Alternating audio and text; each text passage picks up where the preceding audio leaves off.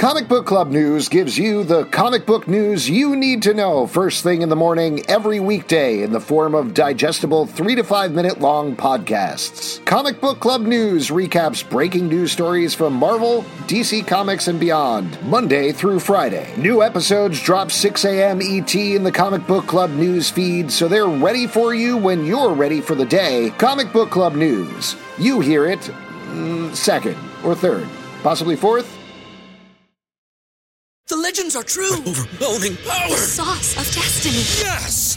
The most legendary sauce has arrived as McDonald's transforms into the anime world of WickDonald's. The greatest flavors unite in all-new savory chili McDonald's sauce to make your 10-piece Wick Nuggets, fries, and Sprite ultra-powerful. Unlock manga comics with every meal and sit down for a new anime short every week only at WickDonald's. Ba-da-ba-ba-ba, go! At participating McDonald's for a limited time while supplies last.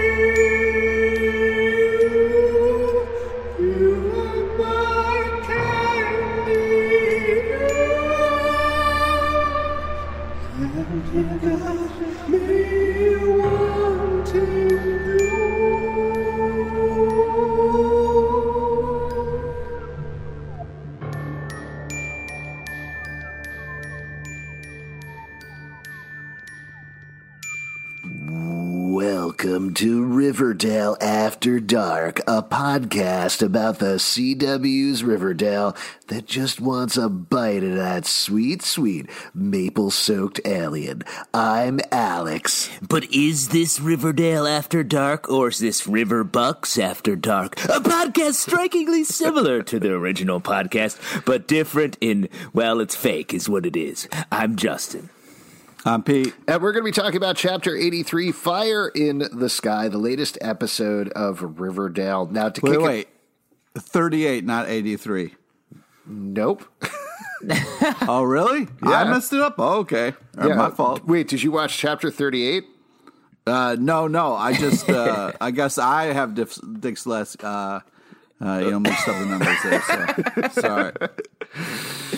I wrote it down backwards. It's all Strong good. Yogi Berra. It's particularly confusing because Chapter 38 is water in the ground. Ooh. I'm Nice. glad I brought it up then. Yeah, which is the opposite of Fire in the Sky. One of my favorite episodes where they dug that well. The well up. Yeah, and then Archie got tracked down there, and then Vegas had to come in and rescue him. Yeah, Good times. exactly. Help, Archie's trapped in the well, the dog said out loud in English. Anyway, Fire in the Sky is a reference to one of the most famous, quote-unquote, true-life alien abduction stories, so that's what we're finally dealing with here. Finally, after 5 seasons, aliens have come to Riverdale. But let's do a recap of how we got here, because there's a bunch of stuff going on. Archie is trying to save the town of Riverdale from Hiram Lodge, who at first seemed to be just doing a regular old real estate scam, built in a ritzy community called Sodale next door, plowing through Riverdale in order to get that money. As we find out this episode, there's a little bit more going on, both with him and with his henchman, Reggie Mantle. But Archie's trying to save it any way he can, first with Riverdale High. In this episode, he's gunning directly for the fire department that's also been shut down. Also important to note that in town there used to be a social services department, which we officially find out Tony worked for this episode, but that doesn't exist as well. Basically, Riverdale is a trash heap.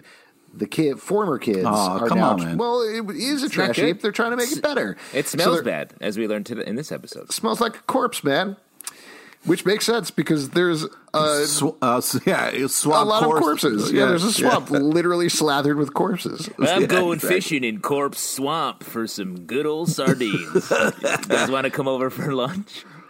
So that's what Archie's doing. He's also working with the RROTC since he was in the Army during the 7-year time jump. This doesn't come up this episode, but he's been doing a little bit of a friends with benefits thing with Betty, but striking his friendship emphasis on friendship for the moment, though I'm sure we'll get into it, with Veronica back up at the same time. Now, Veronica is teaching economics at the high school. She is also trying to start up a jewelry store in the former site of the Blue Velvet video store. And she is married to a chode named Chad. So there you go. Wow, Chodwick. I believe his full name is Chodwick. Betty is in the FBI. She had been traumatized by being captured by a serial killer named the Trash Bag Killer over the course of 2 weeks. Came out of that. She is, as an FBI trainee, that's kind of important to mention, had a flirtation, kind of light dating thing going on with a guy named Glenn back there, who she left her cat, Toffee, with. We got to talk about that later because what's going on with Toffee? Yes, that's where the focus is. Who's feeding the cat? I mean, come on. Well, a lot of times you can get those feeders where it just feeds the cat by itself. For Were you talking about Back to the Future feeder? That didn't look like it was working. That's how you end up with a Garfield, the original fat cat.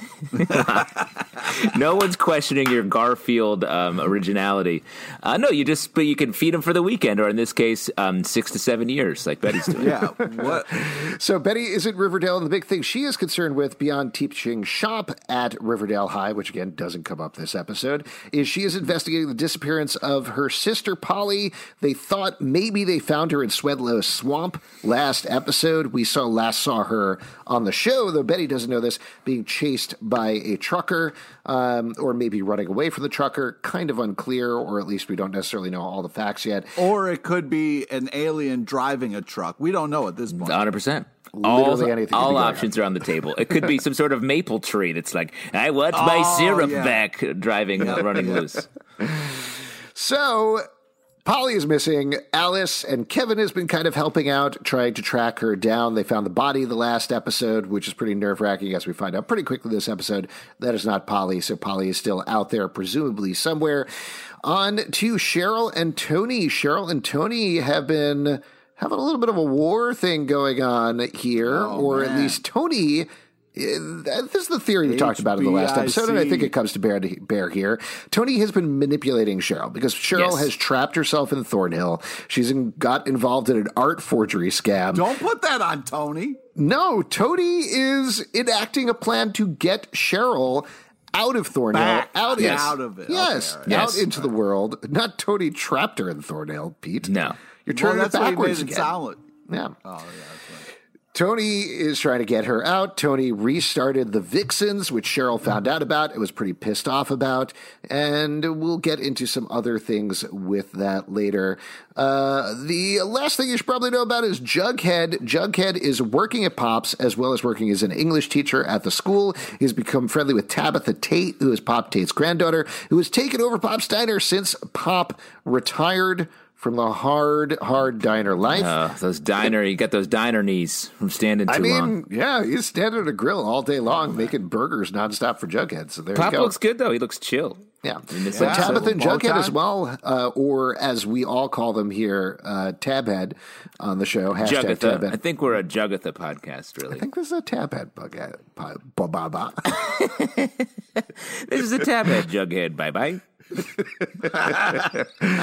They've been working together to track down stories about the Mothmen, weird aliens who may or may not be real, who people have been seeing throughout the history of Riverdale, and we really get into it this episode. So that all said, why don't we really get into it, kicking off on the cliffhanger of the last episode. Let me just say real quick. Yeah. This is the first true boilerplate episode of Riverdale. This is the true Riverdale episodes are back, baby. Because all the episodes in this season were doing so much. There's so much emotional thing. There was everything felt like amazing, but different.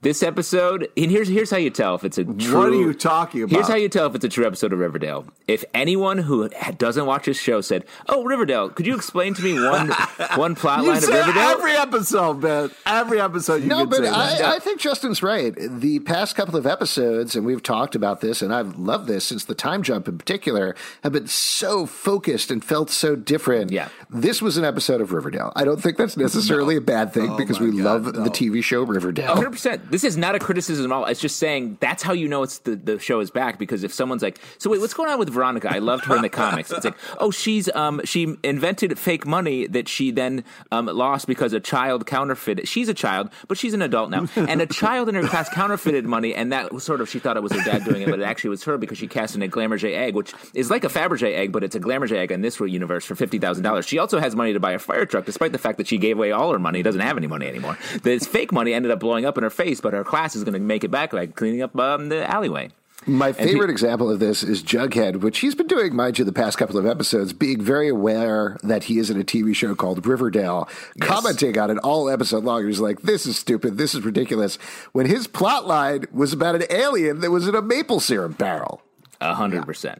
So that's all to say, Riverdale's back, baby. Let's do this. Okay. Well, first off, I want to say that I've been enjoying the new focused, maybe a little slower paced show that doesn't have like 18 cliffhanger. Like, what are you talking about?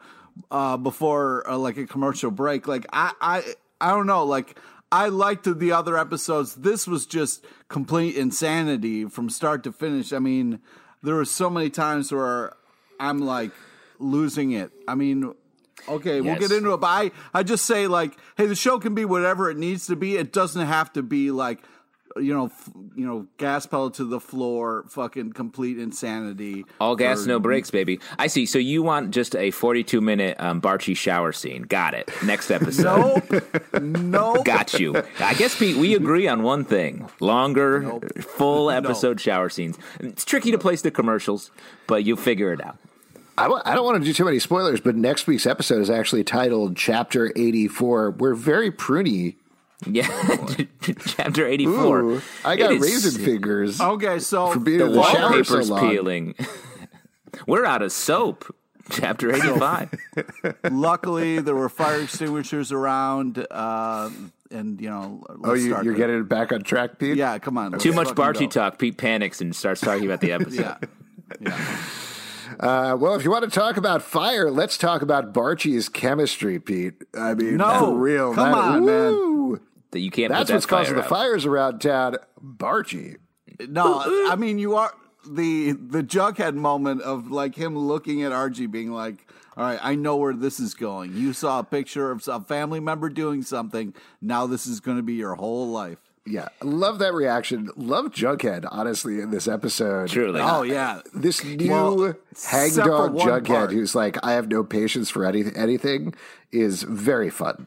He has real big pandemic lockdown vibes. He's just like, I don't know, man. What are you doing? Go ahead. I got a drink. I need a drink. Someone give me fake money so I can drink at a bar. And I loved this moment where Archie's like, I was thinking about fire, and obviously it's so hot. We should put those out. And I feel like because of my red hair, I feel like I can fight fires because of red versus red. And Jughead's like, yep, go get him, soldier. Yeah, have a good time. Artie, he is inspired by Artie. He knows that somebody at the fire department who back in the day when his grandfather was there is still around. We meet that character later on. Also, little note about this. Jughead's line, oh, geez, I know where this is going, was not actually about the fire department. It was about thinking, oh, he's going to go punch Hiram Lodge again. But a lot of this episode... Yeah, wait, how do you know that? Because that's the conversation that followed that line. And based on the visual cues given to me by the characters. I felt like it was, I know you're going to just start being like, I'm going to be a fireman. I thought that's what it was. That's what I thought when he said the line, but it was actually about going for Hiram, and then Archie clarified that he wasn't even going for Hiram. Veronica was going to go do it, which Jughead thought was interesting. Again, commenting on the show, being like, oh, what's happened? Varchi starting up again? What's going on here? Yeah. Endgame? Varchi Endgame? You going to say that in this episode? What are we thinking? And that's how it played throughout the episode. I actually really like this arc for Archie throughout here where he's like, no, I can't keep doing the same patterns every time. I can't just get triggered by this, run into Hiram Lodge's office and punch him in the face. We have to do them differently. Instead, Veronica does it. Yeah, and he also was like, I can't keep doing the same things. So I confront a problem. I'm going to assemble a group of teenager boys to try to help me solve it, and it's going to blow up in my face yet again before it's later saved by Veronica buying something. There you go. But still fun. At least they're trying. That's all you can do when you're growing up. So then we go over to Dr. Curdle Jr. Big Dr. Curdle Jr. episode. He reveals that the body in the swamp is 3 years old. To clarify that statement, the body is not 3 years old. It has been in the swamp for 3 years. Important distinction. And again, that's why you bring in Dr. Curdle. Because he's like, the bog preserved it. Mm-hmm. This body is pickling. 3 years old. To be clear, it's not a 3-year-old body. The body has been there for 3 years. All right, cut. Dr. Curdle, you don't need to say all that. You just say the lines that are in the script. We don't need all the... I know we hired an actual... I brought my own mortician. bodies. You know? From home. Okay, that's a wrap for the day. We gotta change a lot of this stuff. All right, I'll go to sleep right here then. No, you have a home, right, Dr. Curdle? Oh, you sleep in the morgue on the slab. My home. Well, anyway, that's a fun scene. But we find out that it's not Polly. It's another body. It's also, as we find out later on, what was her name? Margaret Hampton, I think. Harper, there we go. But we want to find out who it is. Alice says, I'm going to go over to the swamp. Veronica confronts Hiram about the arson. She says this time's it's personal, which is very different from the previous times. Now, we got to stop right there and got to talk about it. How is this time personal? I mean, literally last time, not the last time, like 80 times before this, he tried to murder her boyfriend, Archie. How was that not personal? Like, how is this? There's family feuds, like somebody came up from Miami and there was a lot of backstabbing going on. How is that not personal? There was he had another daughter that he was going to let take over. How is that not personal? I mean, you're right, Pete. Most things on this show are pretty personal. Yeah, I was just like, that's just an insane line to say. I agree with you on that, but we did get another Veronica versus Hiram storyline, and at least there was a good twist by the end here, which I appreciated. Was the twist that they both had evil deaths that had money piled on it? Was that the twist? That was I did like that, cutting from, this is later in the episode, but cutting from Veronica's pile of fake money to Hiram's pile of real money.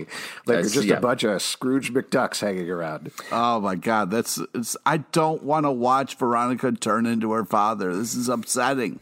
I'm sorry, you don't understand this television program then. Real quick on Dr. Curdle, I like the end of that scene. Betty's like, hey, can you just wait on cremating this body? And he's like, no, I have 1,000 bodies here. It's a slow day. I have to cremate everything. No evidence. It's for my YouTube channel called Can You Cremate This? It's always bodies, though. Anyway, then we go and meet the old fire chief. His name is Chief Russell. A very clear reference to Pete. Russell athletic wear? So I don't know what you're talking about. I thought you would get this one.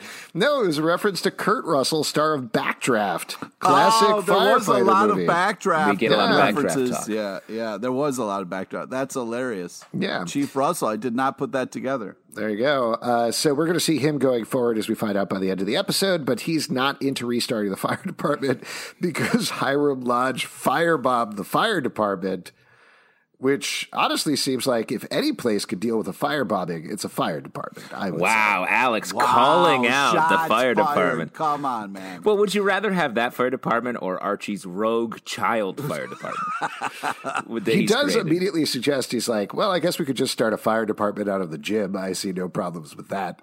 Nope, no problems there. I feel like any town has several rogue fire departments boiling up. Just anytime there's a fire showing up in their regular cars with squirt guns and little buckets. I was in Crunch the other day, and there was a fire department. You were not in Real Crunch. quick, I wasn't. you were in Crunch? What were you doing? Sorry, I meant Crunch Wrap Supreme. There we go. I mean, honestly, I was in Crunch means you went to Taco Bell, essentially, right? Yes, 100%. Hey, I'm just stopping by this Crunch here. I think I got one of your envelopes. Is this some sort of, what do people come here to sweat? Like, what are all these contraptions over here you're laying down on and pushing the metal parts around? Let's go over to Tony and Cheryl's storyline. This one was kind of removed from the others. I mean, they were all kind of removed from each other, but Tony is coaching the Vixens. Cheryl comes in. She is angry. I loved... Makes a Cheryl entrance. Come on. It was a good Cheryl entrance, and I liked the mix of emotions on Madeline Petch's face when she was coming in there. It was angry, but also clearly nervous because she hasn't been outside in a really long time. But she comes in, says the bitch is back in town, challenges Tony to a dance-off. Tony says, I'm pregnant. And again, great delivery on the line. Oh, does that mean you forfeit? Yeah. Very funny. Ice cold. I mean, to your point, Alex, I really like the Madeline Petch's performance here because it's like she is Cheryl, she's doing Cheryl, but there's a little hesitancy almost because she's been out of the Cheryl game for a while. And if we can probably talk about this whole storyline at once. It's sort of one thing. Like over the course of it, you really see her and Tony's plan come to fruition of having Cheryl confront all these competing things happening in her and how she's never really dealt with all these like wildly traumatic things in her life. So you have her just being like acting the part but never dealing with all the fallout. Like you get her referencing when the vixens are like in practice, like you're like the porcelain doll that's been possessed by my dead brother's ghost. It's like, yo, this is not the place to say that. Yeah. What did you think about the storyline, Pete? Well, first off, the dance-off was glorious, and I really liked how Tony's eyebrow went up when she was watching Cheryl dance. That made my heart warm. And you can say it. She looked at Cheryl's butt, and she liked it. That was a very clear shot. Well, whatever. I'm just saying it was nice to see Tony, what Tony wants. And it's so hard to see them fighting like this. But I also really appreciate Tony going through it to get Cheryl out of that evil place and back into the light where she needs to be. So like, it's nice to see Tony fighting for Cheryl, but I need Cheryl to stop fighting Tony. And the yelling at each other stuff was just, I wrote down, please stop fighting. This hurts. So a couple of quick things about the storyline that we have sort of touched on, but maybe have not completely touched on yet. One, just wanted to call out the star vixen, the one who challenged Madeline Petch, Cheryl in Tony's stead, came in as her second, was AC Bonifacio, who's a Filipino dance Instagram star. She's been on Ellen dancing on there and various things. So that was super fun. Also, personally, and I think this was purposeful, but she won. Like the vixen, in my mind, won. You could see the effort that Cheryl was going through to pull out these moves. So that was interesting to see. And it was interesting to see like them allow Cheryl to kind of lose in this scene. And then on the fight scene later, I thought that was great. Like really, to your point, Pete, very hard to watch. I don't like watching Tony yell at Cheryl. That's not fun. But everything Tony said was 100% on the mark for everything that Cheryl has been doing, and it needs to be said. This has always been the plot line that the two of them have gone through, and this is a more mature version of it, appropriate for the time jump, where they just don't talk. Like, they go through these problems and they don't killing connect. Me. Yeah. And then Cheryl just says she's hurt instead of, like, talking about what Tony just said to her. You know, it's just like, oh. But I would say, like, Cheryl didn't talk before. They didn't talk before either. Like, Cheryl would be like, here's the series of things I'm thinking. And Tony would be like, oh, Cheryl, that's a bad idea, or that's way too intense. And she'd be like, okay. And then they would just go about. So, like, I think this is the really first time they're really confronting this stuff in general. Which is great. I mean, I think we're still on a path to get them back together. It's going to take a while, potentially, to get there. But they are hopefully, as characters, going to be in a more mature, better place when they get back together. And Cheryl isn't there yet. She's been in Arrested Development, stuck in this house for 7 years. She hasn't grown up in the same way that Tony has, where she's been saving the town. She was a social worker. She's lived this whole life while Cheryl has been in stasis this entire time. So I'm excited to watch it. It's hard to watch. It hurts in the right way, but I think it's going really well. Yeah. Back to Veronica and Archie. They get coffee at the school. Pete, another shout out to you. You must have been excited about this. Well, yeah, it's funny, too, because it's like they're in the teacher's lounge, you know what I mean? So it's just like, it's fun to see them being like teachers on a break in between classes, like, you know, just kind of chatting it up. I was specifically referring to the Katie Keene stuff that came up because you love Katie Keene. Yeah, this was very classic, like Archie being like, so I'm going to be a fireman now, and Veronica be like, okay, great, I can set this up. I know a guy. We'll have this happen. But like, also, it was great to see him from Katie Keene. It was exciting, and like he knows his stuff. It was really funny, and then also backdraft reference that he dropped there. So I thought it was cool, and also it's just sad. Katie Keene, so important part of Riverdale, and it's just sad that we don't have the back and forth. So I have a question for you guys. The way that Veronica describes Bernardo, who shows up in this episode to train the firefighters, is my best friend Katie Keene's roommate Jorge. His ex-boyfriend is a New York firefighter. Yeah. How many people do you know offhand that you could call that far removed? Yeah, I'm trying to think. Well, it's Veronica. You know what I mean? Like, Sure. she gets a wider net than most people. But I think, is there any best friend of yours you could call and be like, hey, could I talk to your roommate real quick?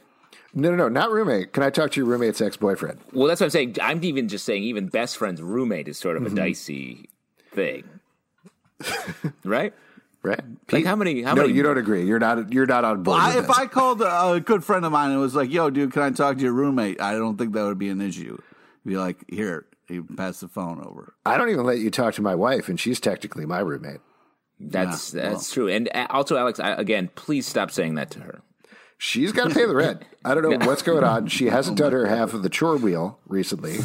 Wow, that's you're a tough customer. Yeah, I can't even that's imagine. that's what marriage is. Yeah. No, it's not. Being a Nothing- tough customer. When I proposed, I didn't use a diamond ring. I used a tiny chore wheel, like a romantic. Did she So spin Veronica it then, and it as we landed get on to the that, ring? oh yeah, I go love ahead. all this New York fighter Wait, I fighter got stuff. chore wheel questions. Yes, all this New York fighter stuff is so funny to me because they treat it like he's from New York City, where fires go to make it on Broadway. Like, it's very funny to me. And then Bernardo's like, yeah, I guess you just, you see a fire and you put it out. All right. Oh, if you guys could take those ropey things that I don't really understand and kind of flip them up in the air for a while, that would be cool too. That would train you. But just have Archie do that. Yeah. Yes. Loved seeing Bernardo, though. Very fun for him to show up. I hope they do more stuff like that. But then we go over to Veronica in this plot line that we kind of touched on earlier. She has an idea to bolster the economy, recruits her students, comes up with a fake counterfeit form of money called River Dollars that she's going to use, and sells a Glamourget egg to pay for it. $50,000 and then distributes it. And I love that throughout the episode, they're like, yeah, you could spend it literally anywhere. You could spend it at Pops. You could spend it at the Bijou. Where else would you need money? Yeah. Well, I mean, as it turns out later on, Jughead finds it out. You can also spend it at the White Worm, and that's pretty much it. But this is ludicrous. What do you think about this? And Archie does this as well, essentially recruiting free labor out of the high school to do all of their stuff. Yeah, that's again, like, this episode is so wild in so many ways. Like, everyone's up to their old tricks so intensely. It is very on in the world out there to have them be doing this. So, like, I think we both expect it, but if you poke your head out of Riverdale for 1 second, you're like, hey, that's weird. Also, like, we haven't even reached the crazy part of the episode. You know what I mean? Like, there's all this madness going on, and we really haven't even gotten into the real craziness. We haven't even gotten up to the Riverdale logo yet. Yes, that's a great point. We should have a special sound effect that pops on our show when we finally hit the Riverdale logo, the Riverdale After Dark logo. Yeah, it should be a sound cue. We should get the guy who plays Dr. Curdle to say, "You did it." Yeah. Oh, that is so. Congratulations! Wow, you're pretty good at that. You are. You have big Dr. Curdle energy, by the way, Alex. Yeah. Thank you so much. Me and Nicholas Witchell are peas in a pod. Jughead found a Mothman article, shows it to Tabitha. Also, there was another incident of this that he found where there's some lights in the sky. Turns out, as we find out, and this shocks Tabitha, Pop Tate was an eyewitness to some potential alien activity. Then we go over to another homecoming. Jackson, Archie's old army buddy, shows up at his house with a gun, says, hey, he's going to go to some VA over his housing. shoulder. He needs help, but he wanted to come and say hello first. And then we jump over to Betty talking to Dr. Colonel again, finds Margaret Harper disappeared, but there's no braces on the missing girl, so they don't know what it is. And Betty says, 3's a pattern. 3 is a pattern. Three's a crowd. I don't know about a pattern. Is that really FBI training? Like, if there's one dead person, nobody cares, right? 2 dead people, not even worth checking out. Oh, well, now it's a pattern. I, as an FBI agent, now have to care. Mm-hmm. Yes, that's true. That's how it works. Congratulations. You're an FBI agent now. Technically, we're a pattern. Wow. Whoa. Think don't about tell that. Betty she's going to come after us. Yeah, don't tell Betty is right. Then we go to one of, and this is a weird thing to say, but one of my favorite scenes of the episode, because Archie goes to the White Worm, brings Jackson to meet the guys. And he's like, hey, Jackson, this is the guys. And the guys are here we go. Fangs, Kevin, some other guys that we've never seen before. Never met. These are the new guys. These Don't are have some names. new guys. Don't get referred to in any way. One of them is probably off camera the entire time and just a hand holding a beer, but they're the guys. These are the guys. Kevin, Fangs, the cameraman, the director, Roberto Garza, the guys from Riverdale After Dark. You in the audience. You right out there. Points No, at come on. Now, You? like, this is one of Kevin's, like, greatest lines. I almost wanted to look right in the camera when he said it. Like, Archie's like, looking for a few good men. And then Kevin's like, story of my life. Yeah. Oh, Exactly. Kevin. He Well, speaks he's for all saying, of us. to be clear with that line, since Blue Velvet went out of business, they don't have VHSs of A Few Good Men in town anymore, and he hasn't been able to watch the movie or that classic Jack Nicholson speech in years. Yeah. He can't handle the truth. So he talks to the guys, and they don't want to join his volunteer fire department. He's pretty bummed about that. Then we go Huge over to- missed opportunity. Huge. They could have made so many river dollars off of that. Betty interviews Miss Harper. Margaret started going with the truckers. She doesn't know what happened to her. We also get the information, as mentioned earlier on this podcast, that Tony was a social worker and really helped Miss Harper, which Betty finds very interesting. And then we have a brief scene of Cheryl in school. We get an Elsa shout out. Justin, I lit right up for that. Veronica talks to her, wants her to design some money, is what we find out later. Very interesting that Cheryl immediately drew a Archie comic style Veronica instead of the Veronica Lodge that she knows, but She gets whatever. it. We'll let it slide. Jackson then talks to the RROTC. He shows his missing leg. And of note, the actor actually is missing one leg in real life. That was not prosthetics or trick shot or anything like that. And I really appreciated across the board how even relative to everything else going on in the episode, how realistically they treated this storyline. I thought it was really nice, and I like the work that both of the actors did together. Yeah, I agree, especially later on in the episode. Like, this felt like, in the midst of so much chaos, this sort of like core of real emotional moments between the two of them. But that and the Shoni Chopaz stuff, like, felt like the emotional tent poles that all the counterfeit money was flying around. yeah. Oh, man. The fake money thing just makes me kind of, like, mad because as an economics teacher, like, the idea of it is interesting, but, like, there are cases, like, you know, in Ithaca, they had Ithaca hours when we were there in college, Zalbin, and, like, that did not work. You know, giving people money that they can only use in certain places is not kind of what money does. So, like... We should say Pete and Alex famously went to college together. Different colleges. Are you sure about that? Just to clarify, I'm the one who went to the Ivy League college. Pete went to the other college. Fuck you. Also, on the note of Ithaca, the giving out Ithaca hours. Thanks, making up, Zalbin. Thanks for that. No problem. I mean, I should take some blame there as well. Giving out the Ithaca hours, to your point, though, Pete, that didn't work. But later on, the current mayor, when he started giving out free heroin, that did work. It's not a joke. Really? Did that. Yeah, they've come up with a program where they've given people safe spaces to use drugs, and they help them out. They give them methadone if they need, and they've seen a severe drop in actual drug use and deaths. in Ithaca. It's been sort of like this light for the entire country. Not to be totally serious about it, but there you go. I think you may be spoiling a future Jingle Jangle based storyline on Riverdale, Alex. Yeah. Ooh, sorry, guys. That's chapter 32. We're going backwards. Yeah, when things start to go backwards, which is We get a really fun line here where the RROTC asks if they can be part of the fire department.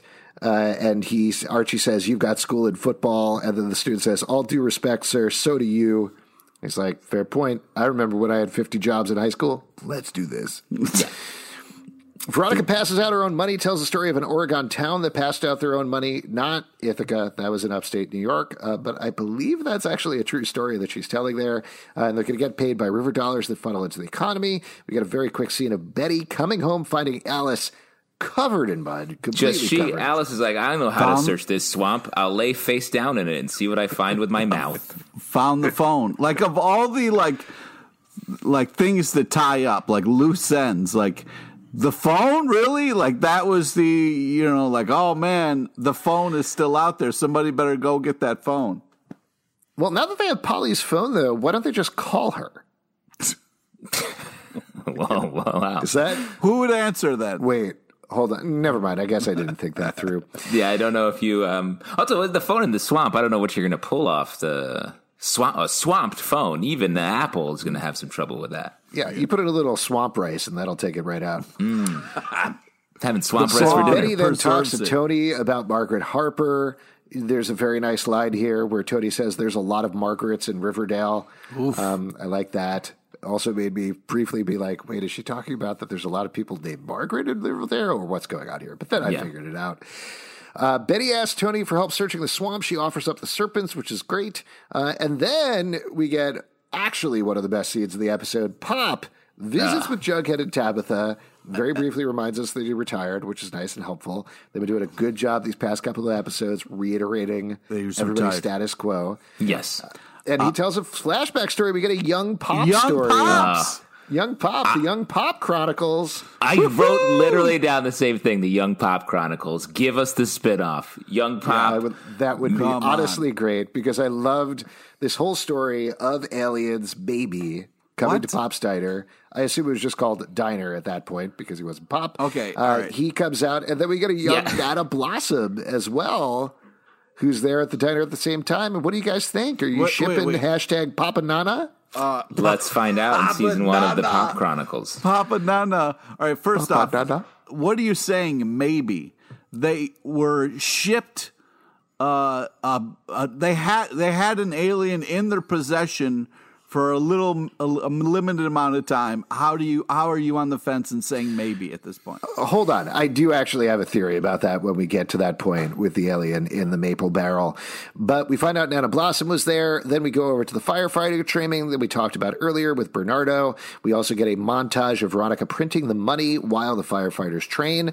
Veronica just literally tosses the money at her students. I don't know if we mentioned this, but part of the trade was she was going to pay them to build her jewelry store for her. Yep. Yes. Yep. Again, crossing a lot of parent-teacher or teacher-student lines here. Yeah, the parent-teacher conferences are going to be real weird. Oh, yeah. Man.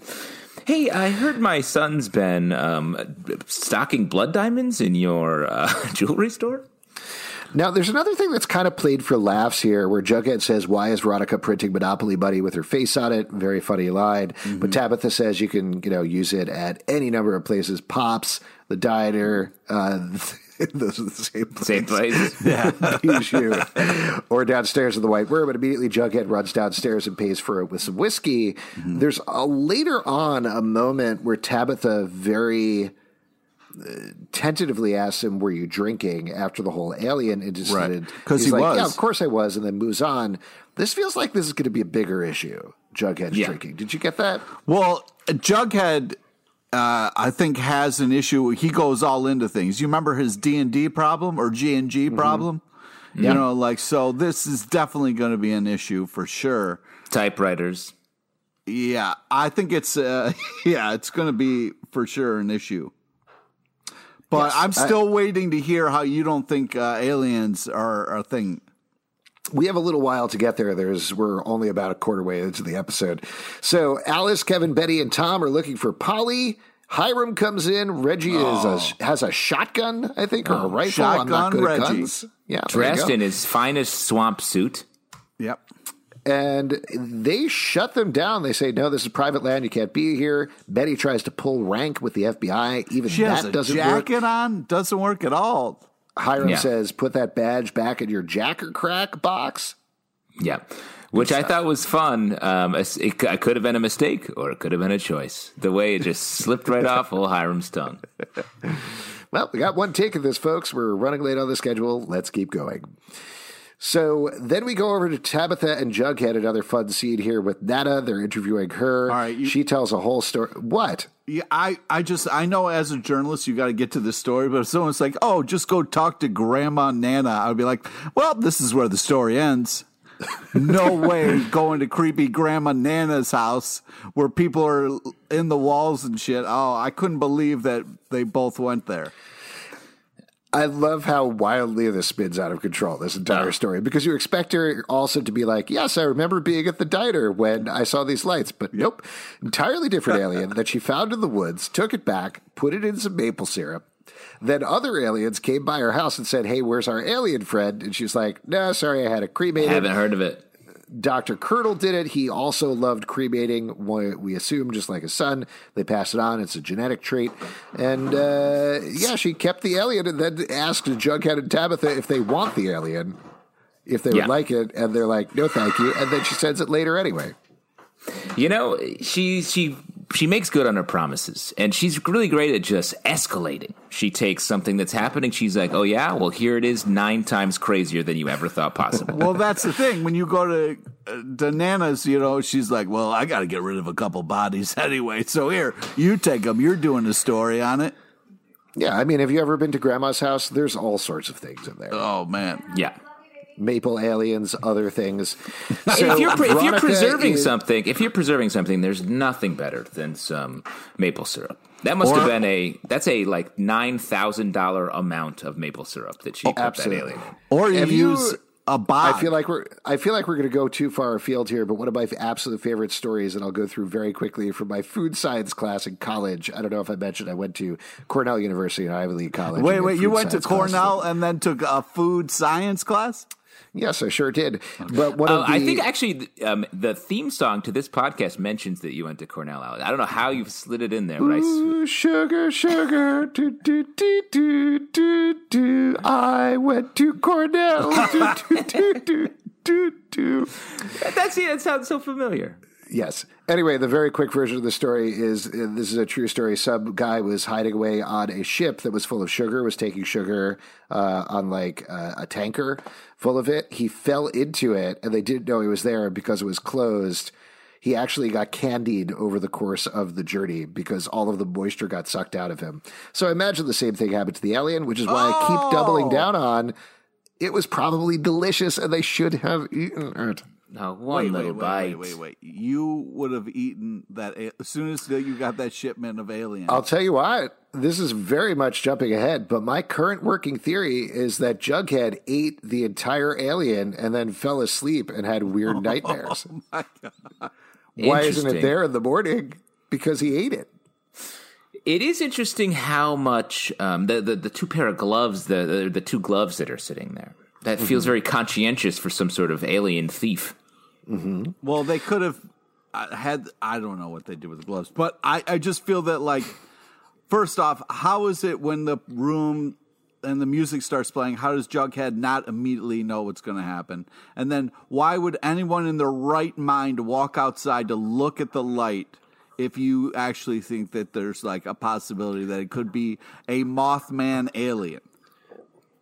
How could you not? Would you hide inside? If there was a chance to see aliens, wouldn't you go see the aliens? No, I'd rather live and tell the story about it later, about how I ran away from maybe what could have been aliens. Why do you think aliens are out to get you? What about nice aliens? Yeah.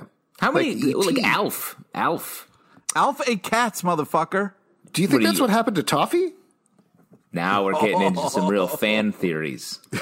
That always pans out well, fan theories, for every single show on television. We say a lot of theories, and I don't think I've ever been wrong.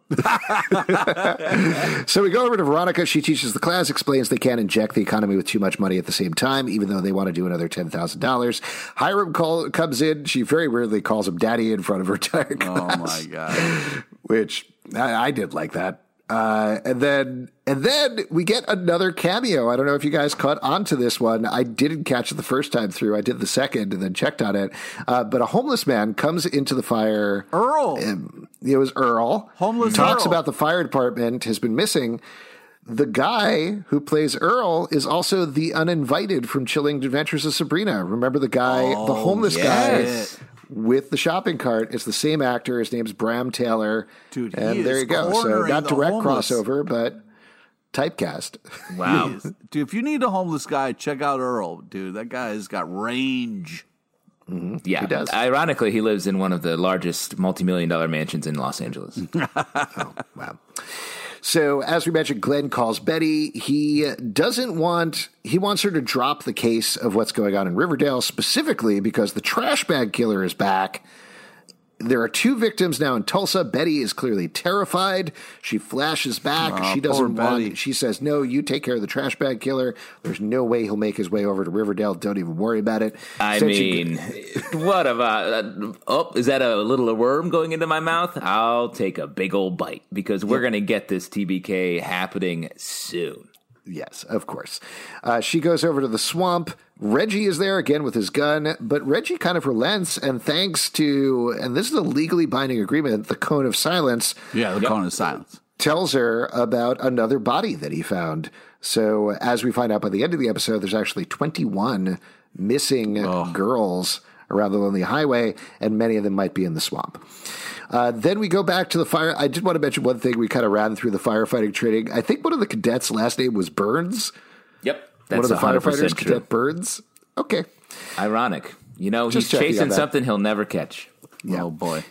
Man runs in. The pool hall is in fire. Earl is in the pool hall. Archie busts in, even though he's specifically been told, don't go into a fire by yourself. It was funny the way Archie was like, the guy's like, "Are you guys a fire department?" And Archie was like, "Not yet," or he said, like, "We're working on it." Sorta. I guess so. Yeah, sorta. I don't know. That was funny.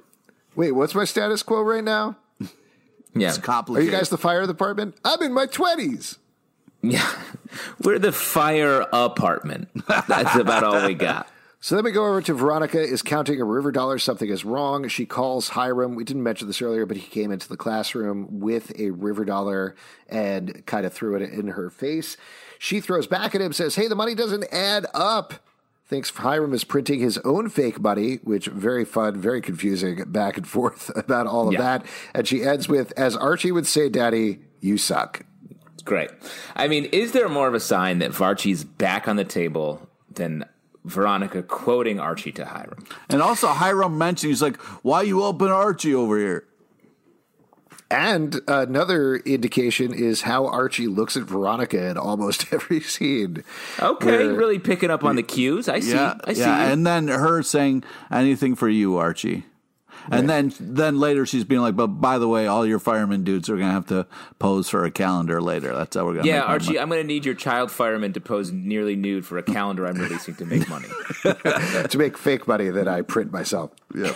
I'm a normal 25. And this is all backed by a fake egg that I've pawned so many times nobody can keep track of. It's a story just like everybody else in America. I pawned a weird egg to make nude child calendars.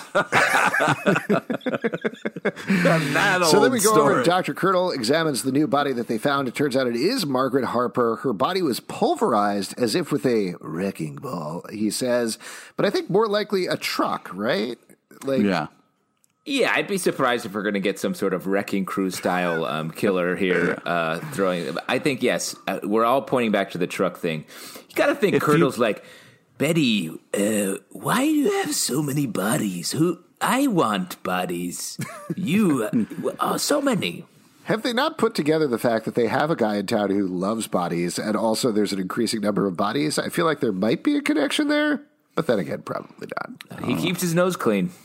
Curdle just likes to handle the bodies. He doesn't like to dead them.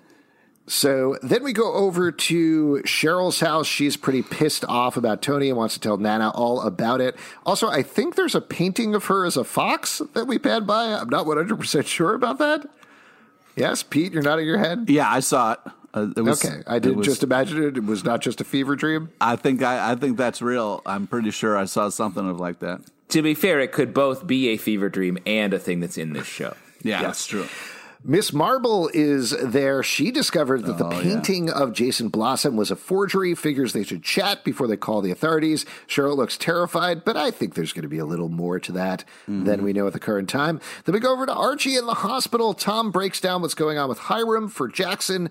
Yeah, Jackson, I thought this is such a great line. Keller's like, Hiram, yeah, he used to be mayor. Now he's making up a town down the street. Anyway, I'm out of here.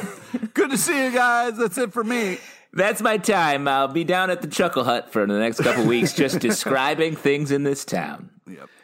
And then we get a line, which I know you guys have not been as bothered by this as I have, but Jackson says, man, what the hell were we fighting for over there? Yeah. Where were they fighting? Oh, Any come on, details don't about be- this war or what's going on? There's some massive world war happening while whatever's happening in Riverdale, and I need to know more about it. Oh, my God. We'll get there. Yeah, what do you want? Some sort of like Jack Ryan-esque explanation of for? Archie's days? Or something. Who are they at war with? I want to know who they're at war with. What's happening? Yeah, it's all Tell me on the more football information. field, man. It all happened on the football field. But, I mean, this is where you have the touching bro hug here. You know what I mean? Like, sometimes you just need a bro hug and you can feel better, Oh, no, that was later on, after they fought in the Andrews house. Then they had the bro hug. But we go over to Hiram, who is pissed that another body is found. He seems very suspicious of Reggie, which, yes, correct, Hiram. We get an interesting detail here that it seems the Turnpike and the Sodale are a smokescreen for some bigger plan. Yeah. What could that possibly be? I don't know, but like, if you're a highway and building a whole new town or a smoke screen, that's a lot of smoke. That's a lot of work. Yeah, what could you possibly? He's like, I'm actually making a moon Riverdale where we live on the moon. It's like, okay, I don't know. Yeah, it really is enough. It doesn't need to be another bigger, weirder plan. I like the fact that Hiram had a very straightforward plan this time, which was actually very damaging. But I guess we'll find out whatever it is. It's all a smoke screen for me to do more push-ups. Thank you. Yeah, he's opening Reggie up a wants town them that's... to be. Oh, go ahead, Pete. It's opened up a town that it's all wrestling. It's just a Yes. wrestle to survive kind of area. Welcome to Wrestleton, where every night we wrestle. Reggie wants them to be heroes instead, and Hiram agrees very easily, which was very surprising.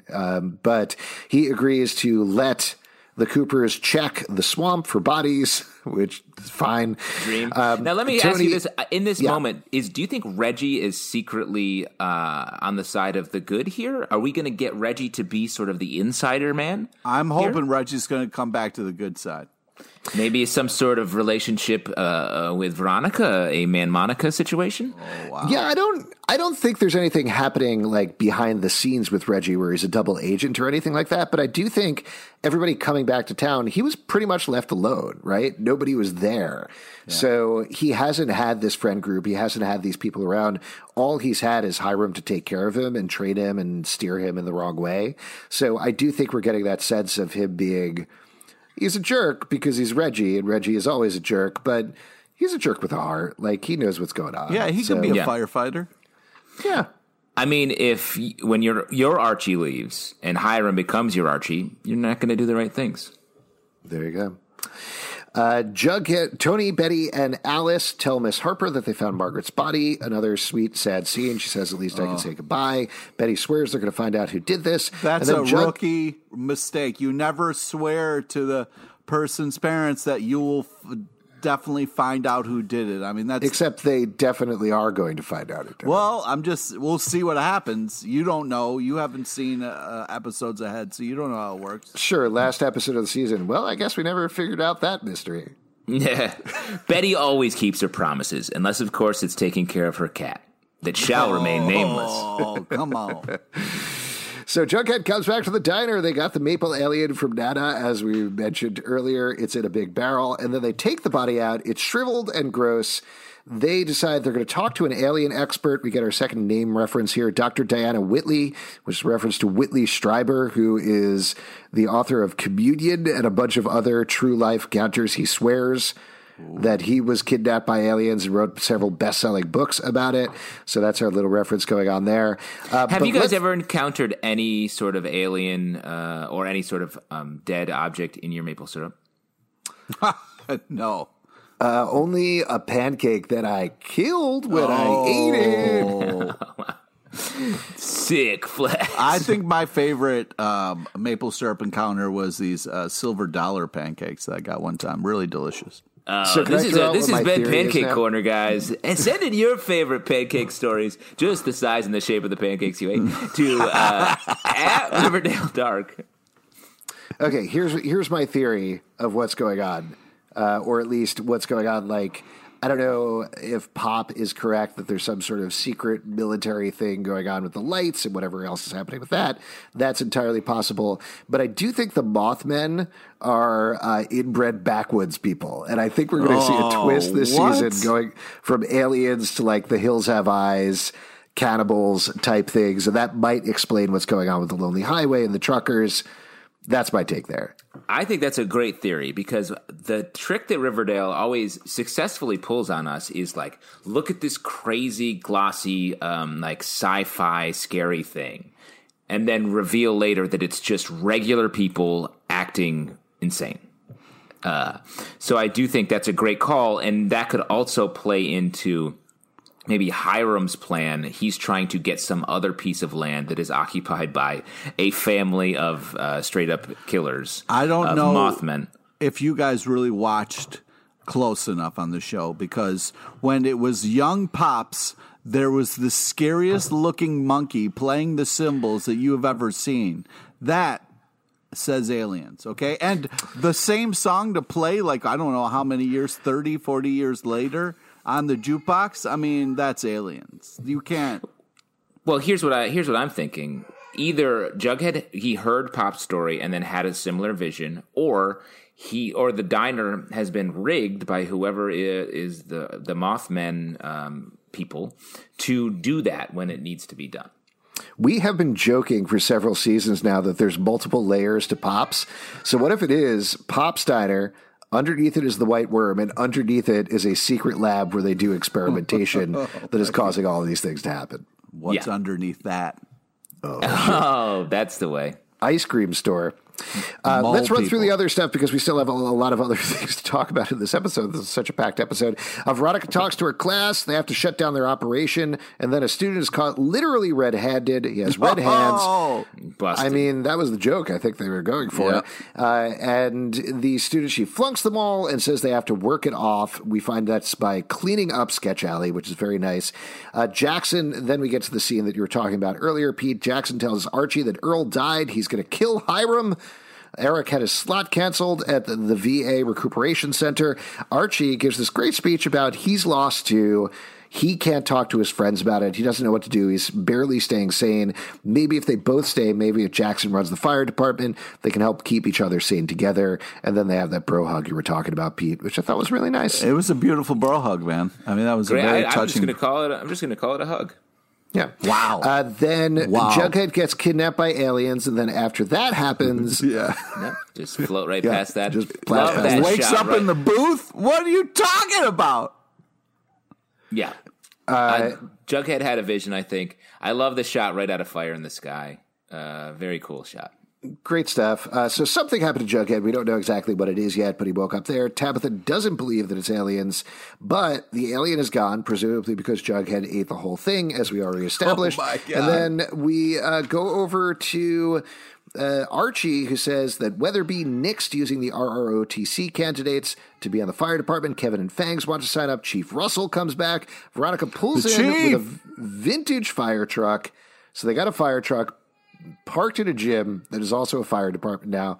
Very exciting. Archie doing all of the jobs. It all checks out. I love the line Archie has, like, yeah, Weatherby shut down my child fire department. He was pretty pissed I brought them to a burning building, which was just solid gold Riverdale. Yes, and then we do get this Archie looks. He looks at Ronnie the way that he used to look at her. I think there's definitely more sparks flying than just the fire that killed Earl. Well, But this spark is perhaps even more dangerous than the one that was just a regular fire one. all right. Yes. And then Tony, Tom, Betty, and Alice review the case. They find out there's 21 missing girls along the only highway, and they got to do that, and that's how we end the episode. Now, before we wrap up here, I'm going to blast through one or two of these. We got a lot of tweets and questions from people online about the episode. Yeah, what's up, Pete? We missed something to talk about, okay? We got to talk about Earl's unbelievable chemistry, the way he connects with people. Earl became instant friends with Jackson, and Jackson was willing to go and murder another man because of the fire that he was involved in. And I just think that, like, we're just skipping past the magic that is homeless Earl here, all right? It's hard to make a murder friend so quickly. Yeah, exactly. Like, obviously, we're all three How of many us friends would you hear about their death and immediately go to murder somebody? We have a murder-based friendship, the three of us. And if do you have any problems, Pete, with the fact that he is an Eldritch Terror? No, I mean, people's baggage and things that they bring into a relationship, it's what they do in that relationship that matters. People can change. I agree. Speaking of changing, we're going to change topics and talk through a couple of these questions and letters that folks sent in real quickly. This one was from Jonathan on email at comicbookclublive@gmail.com. Feel free to write us whatever. We love hearing from you all. Archie told Jackson that none of his friends would understand what he's going through, but we know Betty would if they just opened up to each other. I thought going into the time jump, they would bond over their trauma PTSD issues. And with this line, it looks like that's where the writers are going with the relationship. What do you guys think? Oh, that's a very astute way to pick that up. I think that's a great idea.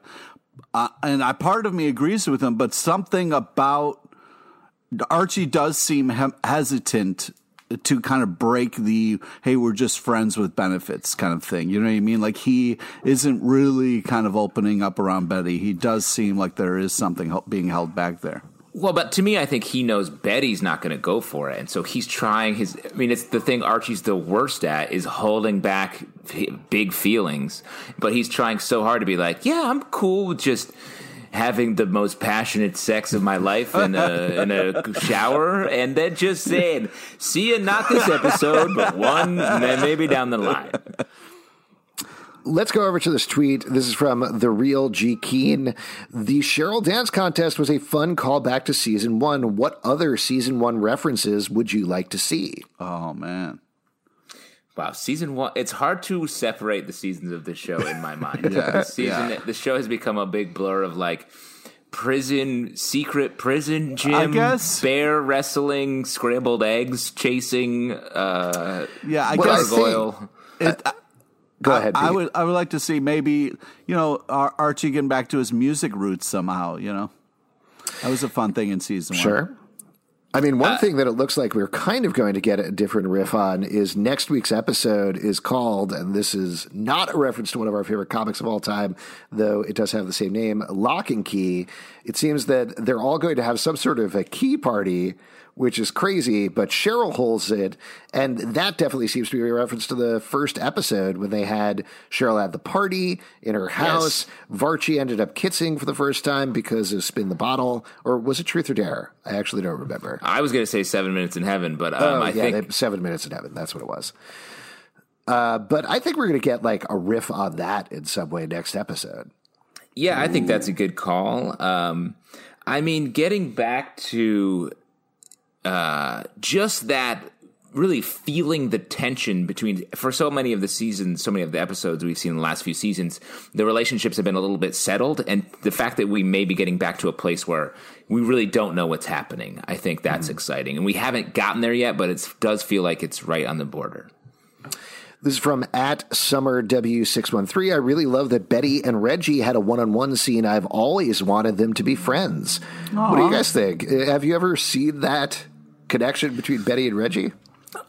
I hadn't, and I got to say, the fact that Reggie was sort of softened when he saw that it was Betty, I was sort of like surprised, and it really, really made me like Reggie in that moment. Yeah, it gave me hope for Reg, which I do like this idea. I really hope that Reg comes back over. Are you saying you want to see some sort of Veggie situation? No. I'm just saying that like it would be nice if maybe Reggie was given some kindness. He wouldn't have to hang out with psychopaths.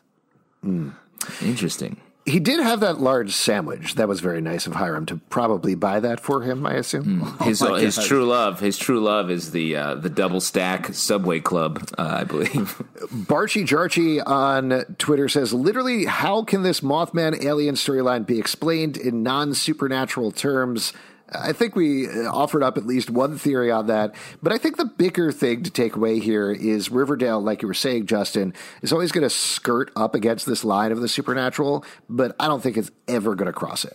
Yeah, and I think that's smart. That's what's exciting is that they can take us to this place and then slowly walk us back to be like bear fighting. All right, guys, don't think that the show's above. That's not supernatural, Pete.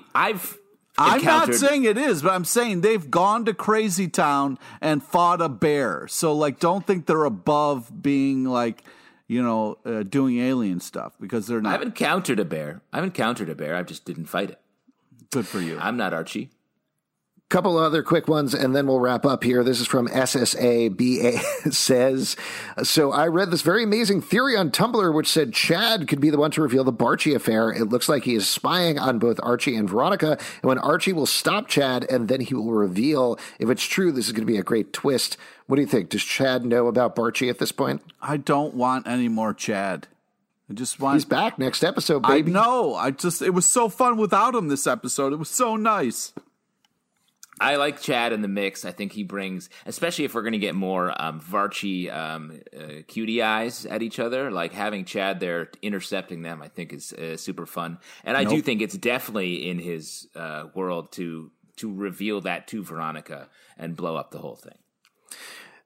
Two last ones here. This is from It's Unknown Says, make AC Bonifacio an appearance to your show again. That would be viral again for sure. Not our show, but... Sure, yeah, people really responded to her on the show, and I think it would be fun to bring her back again. Yeah. Definitely. And last one, this is from R. Hensela. What do you think will happen with Shoni, I keep doing that, at the Key Party? Do you think they will kiss? Do you think they will get back together in next week's, whether it's at the party or during a different part of the episode? Please. Do you think they do it that quickly? It's too painful to watch them fight, please. I think what we're so far away. I mean, despite the stuff that happened this episode, I think we're far away from Tony revealing what her sort of plan is to draw Cheryl out.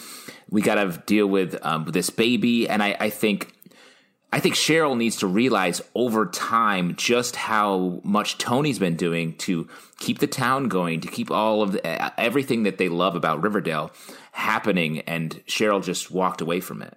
So I think they need to Cheryl needs to chase Tony, is what I think. Sorry, that's a long way of saying I think it's going to go that way as opposed to Tony chasing Cheryl. Yeah, I think earlier in the time jump, I would have thought, yes, 508 is the one where it's all going to happen. They're going to have a Shoni Rain kiss or whatever is going to happen there. But I think instead, we're going to see, like you're saying, Justin, a breaking point between them. Something where Tony says, no, listen, you got to figure shit out, Cheryl. I've taken you as far as you can go. You got to bring it the rest of the way. You got to meet me.